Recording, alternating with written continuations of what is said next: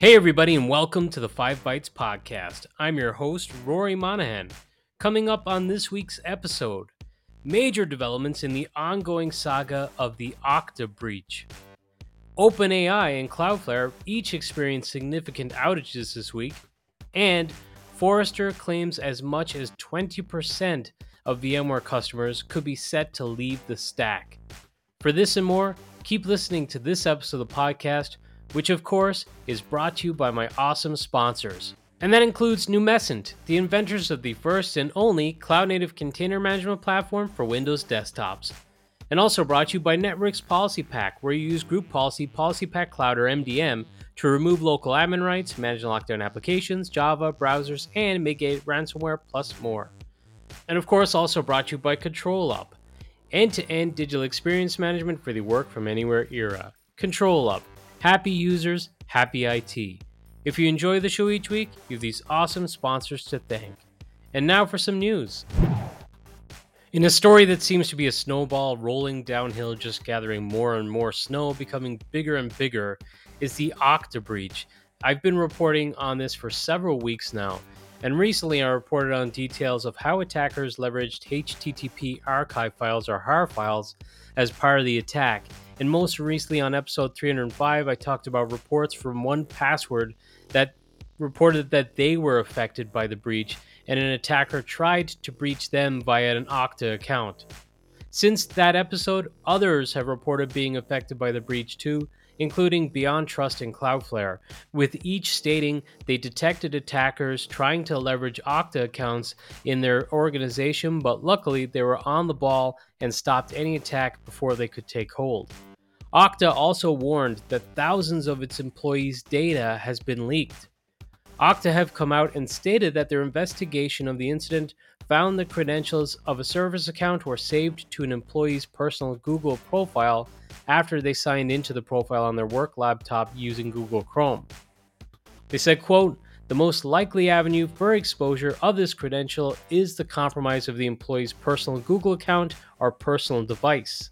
According to scmagazine.com, Okta has taken a range of remediation actions following the attack. These include disabling the compromised service account, blocking the use of personal Google profiles when using Google Chrome on company laptops, enhancing monitoring of the customer support system, and binding administrator session tokens based on network location. That's interesting about blocking the Google profiles, or at least personal Google profiles in Google Chrome on work laptops. More and more, it seems like Google Chrome may not be the best option in an enterprise. But certainly, if you do have it deployed, you need to look at all the security settings and policy settings that are available. And I feel like this story is not over yet. It seems like the full extent has actually yet to be realized, in my opinion. I know I saw another report that suggested hundreds of customers may have been affected by the initial Okta breach, which means potentially more attackers have gained access to Okta accounts in customer tenants. So I guess we'll just have to wait and see how this one plays out. It may be one that just has legs and it's going to roll on for weeks or months ahead. At the time of scripting this episode of the podcast, Cloudflare were suffering an outage of some of its services or features. The issue started after a failed update caused a complete Cloudflare outage that lasted 37 minutes, which, it's only 37 minutes, but it's pretty significant considering the widespread use of Cloudflare by many of the most popular sites in the world. At the time of scripting this episode, the features and services still being affected includes log push, warp or zero trust device posture, Cloudflare dashboard, Cloudflare API, Stream API, Workers API, and alert notification system. So several APIs that could be very important to some organizations still experiencing an outage over 24 hours after it began. In a status update, Cloudflare shared, quote, We operate in multiple redundant data centers in Oregon that power Cloudflare's control plane. That includes dashboard, logging, etc. There was a regional power issue that impacted multiple facilities in the region. The facilities failed to generate power overnight. Then this morning, there were multiple generator failures that took the facilities entirely offline. We have failed over to our disaster recovery facility, and more of our services are restored. This data center outage impacted Cloudflare's dashboards and APIs, but it did not impact traffic flowing through our global network. We are working with our data center vendors to investigate the root cause of the regional power outage and generator failures. We expect to publish multiple blogs based on what we learn and can share those with you when they're live. So it's great that they're going to be transparent enough to share after the fact. And this is not the first instance of a widely used service and cloud hosted offering experiencing significant outages or problems after power outages in a certain region. I know Azure had an issue that I reported on, I think it was last year, although time is just a blur, where the data center in Texas had a fire, and that had a ripple effect for services in other regions too. So not unheard of for sure.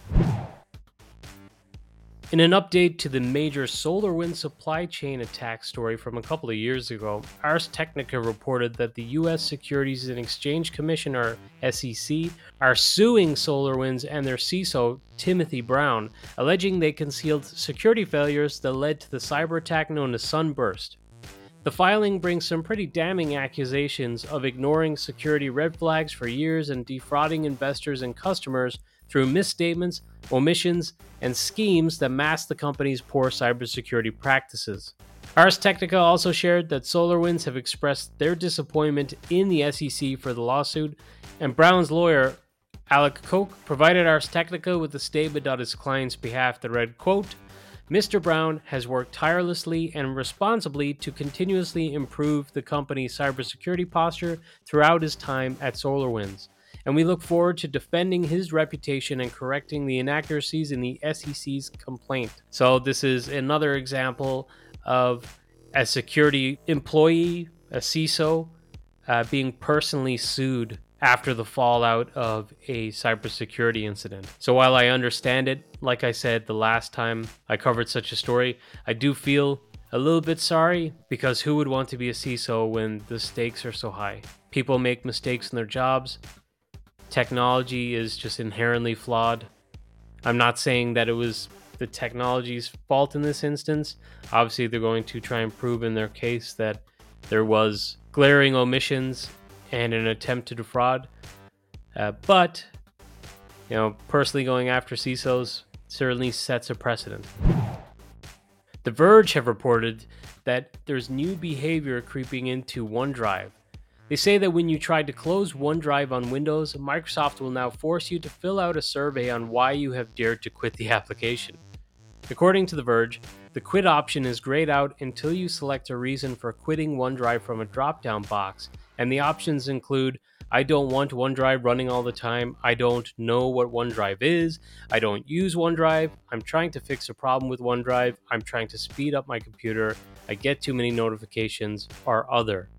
So that's kind of annoying. And then if you're someone who closes OneDrive often, which I personally do, having to take this extra step is going to be a pain in the butt. I hope there's enough uproar that they reverse this decision. And I'm trying to fix a problem with OneDrive, or I'm trying to speed up my computer quite often. Boeing have confirmed reports that their network was breached by the Lockbit ransomware gang, who recently claimed to have got into Boeing and stolen their data. This got mainstream media attention as Boeing has some very sensitive data related to safety of commercial flights and potential Air Force and government-related details too. Boeing have said the incident did not impact flight safety and confirmed collaboration with law enforcement and regulatory agencies as part of an ongoing investigation, stating it is their distribution network that has been affected. So hopefully that remains the case. The ransomware gang have been threatening to share and disclose some of their data that they say is very sensitive data. So this may be a case that we'll have to wait and see. Obviously, ideally, we would hope that Boeing does not pay the ransom. but I guess it depends how sensitive this data is. It sounds like Boeing are saying, well, flight safety is not under threat, so perhaps it's not that sensitive, but I don't know. We'll have to see. BleepyComputer.com has reported that in a recent preview build, Windows 11 no longer adds SMB1 Windows Defender firewall rules when creating new SMB shares, starting with the Canary Channel Insider Preview build 25992. Before this change, and since Windows XP SP2, creating SMB shares set up firewall rules automatically within the file and printer sharing group for the specified firewall profiles.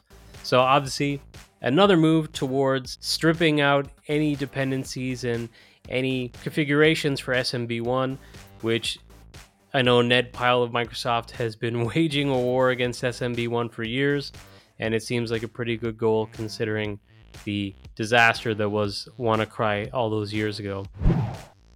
SleepyComputer.com also reported this week that Microsoft have introduced a new protective feature in the Authenticator app to block notifications that appear suspicious based on specific checks performed during the account login stage. The feature scrutinizes if the request comes from an unfamiliar location or shows signs of anomalous activity to block the notification from showing up. Instead, users receive a message that prompts them to open the Authenticator app and enter a given code. So this could further help when there is a threat of MFA fatigue attacks, say, as users will not be inundated with prompt after prompt after prompt and just eventually trying to accept one because they want to be able to see the rest of their apps and the rest of their phone. They will just receive a notification that there's a notification for the Authenticator app, and they have to open the app to then respond to it. So they'll be less, I guess, enticed to just take the trigger action of trying to get rid of the notifications and just accept one of them. The Register have reported on a pretty staggering claim made by Forrester, who have predicted as many as 1 in 5 VMware customers plan to jump off the VMware stack. The article cites cost increases, degradation of support, and combining of products to sell as part of a subscription as reasons. The analyst house believes that many of VMware's enterprise clients are exploring alternatives to its virtualization, cloud management, end-user computing, and hyper-converged infrastructure products, despite the company's dominance in these technologies, according to the Register. I find it interesting because just even the business of these companies like Citrix and VMware being acquired by these other companies is enough reason for organizations and customers to maybe do a double take and think, well, what's the future of this product? What's the future of the license agreements? And should we be here, or should we go to someone that's a little more stable and someone that's not going to change and someone we already have existing partnerships or deals with as well? So, I mean, the obvious one there then is Microsoft, which personally, I would say from a technology perspective, Microsoft does not have the best offering in the market, but they are certainly, as a business, in the best position to capitalize. I think it's a bit unfortunate because competition in this space is good for everyone, and if the screw is turned and most companies have to go with one vendor, it's going to probably stifle innovation, and we're all going to have harder jobs because we're not necessarily going to be using the best products and the best product stack and the best management features. In other VMware news, VMware Explorer Europe was held in Barcelona this week. It looked like it got pretty decent attendance from the videos and the pictures I've seen on social media. I recorded this on Wednesday night, my time in Ireland, and I didn't see a whole lot of news and announcements coming out from the event. Rather, it seemed like it was more, I guess, emphasizing previous announcements. Like they went very heavy into multi-cloud again, which is obvious, using VMware's management products to manage not only your on-premises data center, everything that you manage typically day-to-day in your VMware environment, but also to be able to manage across multiple clouds with the same tooling. So that single pane of glass for managing across pretty much anywhere. But they also emphasized some of their AI capabilities, They did introduce VMware's private AI with Intel, which they say is a new collaborative effort to help enterprises build and deploy AI models and boost AI performance by harnessing the power of VMware Cloud Foundation and Intel's AI software suite, processors, and hardware accelerators. They also announced a collaboration between IBM and VMware to bring IBM's Watson X to on-premises environments. They introduced VMware Data Services Manager, which they say empowers IT to manage data services running on VMware Cloud consistently and more securely.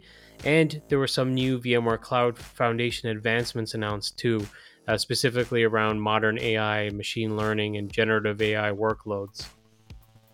There were some enhancements for VMware's intelligent threat detection and general security. And at least at the time of the recording, I didn't see a whole lot around EUC, which is a bit disappointing, but I think that's somewhat typical. They tend to make the major announcements at the US VMware Explore conference or VMworld in the past.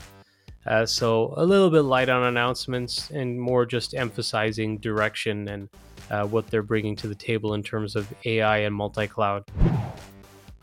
TechRadar.com has reported that Microsoft and Oracle have entered a new multi-year partnership that will see Microsoft use its own Azure AI infrastructure along with Oracle Cloud Infrastructure AI to make its search engine more powerful.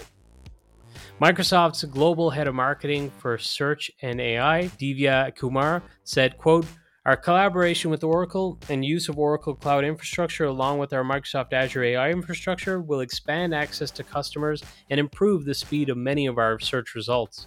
Karen Bhatta, who's SVP for the Oracle Cloud Infrastructure, added, quote, "By furthering our collaboration with Microsoft, we are able to help bring new experiences to more people around the world." The joint effort takes advantage of Oracle's interconnect for Microsoft Azure, which enables interoperability between the rival companies' cloud infrastructure. So this is very, very interesting because, as TechRadar suggests, Oracle, they've been growing year on year for their cloud footprint and just the size of their customer base, but they're relatively small fry when compared with the likes of, Amazon or AWS and Microsoft. So this is a strategic partnership. Obviously, Microsoft just does not have the resources possibly to scale up to meet the new demands created by AI and just the amount of compute that's required to be successful and provide the scale required for this. So leveraging OCI may give the capacity for the AI features to run smoothly. It'll be very interesting to see how this plays out for Oracle in particular, to see what their growth is just based off of this partnership alone and what I perceive as a huge demand for Microsoft's AI services in the next 12 months. It was a mixed week on the AI front as OpenAI had an outage that lasted several hours, but WindowsCentral.com also reported that Microsoft plans to make Copilot available on Windows 10 in an upcoming update. So, snakes and ladders, I guess. Windows Central claimed that this is an exclusive report that they have, and they simply just cite insiders. So a little bit vague and ominous. But I figured it was worth reporting because that would be a pretty significant development. Would mean possibly not using AI to incentivize people just to get to Windows 11 and rather open it up so that they can grab as much users as possible. But I did want to qualify, as this is an exclusive story, I have not seen this reported elsewhere, and it cites just an insider without a name. So for now, I would say take it with a pinch of salt, but hey, that would be a good development. This month marks 20 years of Patch Tuesday, which is a news item in itself, but there was also a pretty nice article shared by Mary Jo Foley on Directions on Microsoft.com, which is the venture that she joined after leaving ZDNet. And it was a guest blog post by Microsoft analyst Michael Cherry. In it, he discussed how much has changed in the landscape over the last 20 years of Patch Tuesdays, with so many security vulnerabilities getting patched each month now, And plus, cyber gangs exploiting vulnerabilities and discovering new vulnerabilities all the time. It's just relentless now compared to just even 20 years ago. And today he said that zero-day vulnerabilities and exploits that come under immediate attack mean that on the 20th anniversary of Patch Tuesday, the prudent approach is to patch quickly and just live with the risk of problems, including whatever a blue screen is called today. I'd say, yeah, I always say it on this podcast, patch early, patch often, patch. But, I mean, there is a way to do it. I know when I was in charge of patching in a previous job, which was not that long ago, I would be pretty aggressive with patching. But patching was, getting it done within like a week rather than just like, throw the patches out the day they're available and just hope for the best and hope it doesn't break anything. You could do it relatively quickly and still be somewhat cautious at least. The article also points out what Michael feels are shortcomings, such as wrapping feature changes in with security updates, and what Microsoft could do better on that front. And it's certainly worth reading, and reading it would be a good way to celebrate and mark 20 years of Patch Tuesday. Finally, in the news this week, the festive tech calendar schedule for 2023 is now live. And it is chock full of great sessions by amazing speakers. And the charity of choice for this year's event has also been announced, and this year the event is championing the Raspberry Pi Foundation, which provides computing education worldwide to empower young people to create with tech. Now, the Festive Tech Calendar sessions typically go live on the Festive Tech Calendar YouTube channel, so there's no real need to register and give your details to enjoy the sessions, but just wanted to give a heads up that it will be occurring again this year. So the sessions will start on December 1st, and you can go to festivetechcalendar.com to check out the calendar to see what's going to be available on each day and what you're interested in. And yeah, if you appreciate what the organizers do and appreciate all the sessions, please donate to the charity. And now this episode's scripts, tricks, and tips. First up this week, Sasha Tomei shared that Windows Server 2022 installs Azure Arc Setup, which I think has been annoying a lot of people, honestly. And it's probably unwanted, as Sasha stated, particularly on Citrix terminal servers. So he removes it with a PowerShell commandlet, which is disable-Windows optional feature, and then parameters-online-feature name, Azure Arc Setup, and there's a reboot required. And there's a pretty good thread going on underneath this tweet. So I'll share a link to the tweet with this episode so you can check out the entire thread for yourself. And you'll find that at 5bytespodcast.com for episode 307. Also, my buddy Lee Jeffries had a tip, or rather relayed something that he has encountered himself that could be a problem for others. He warned that if you have a Corsair gaming keyboard, and he has the K55, and you install the latest Citrix Workspace app 2309, then your arrow keys, numlock, etc. stops working.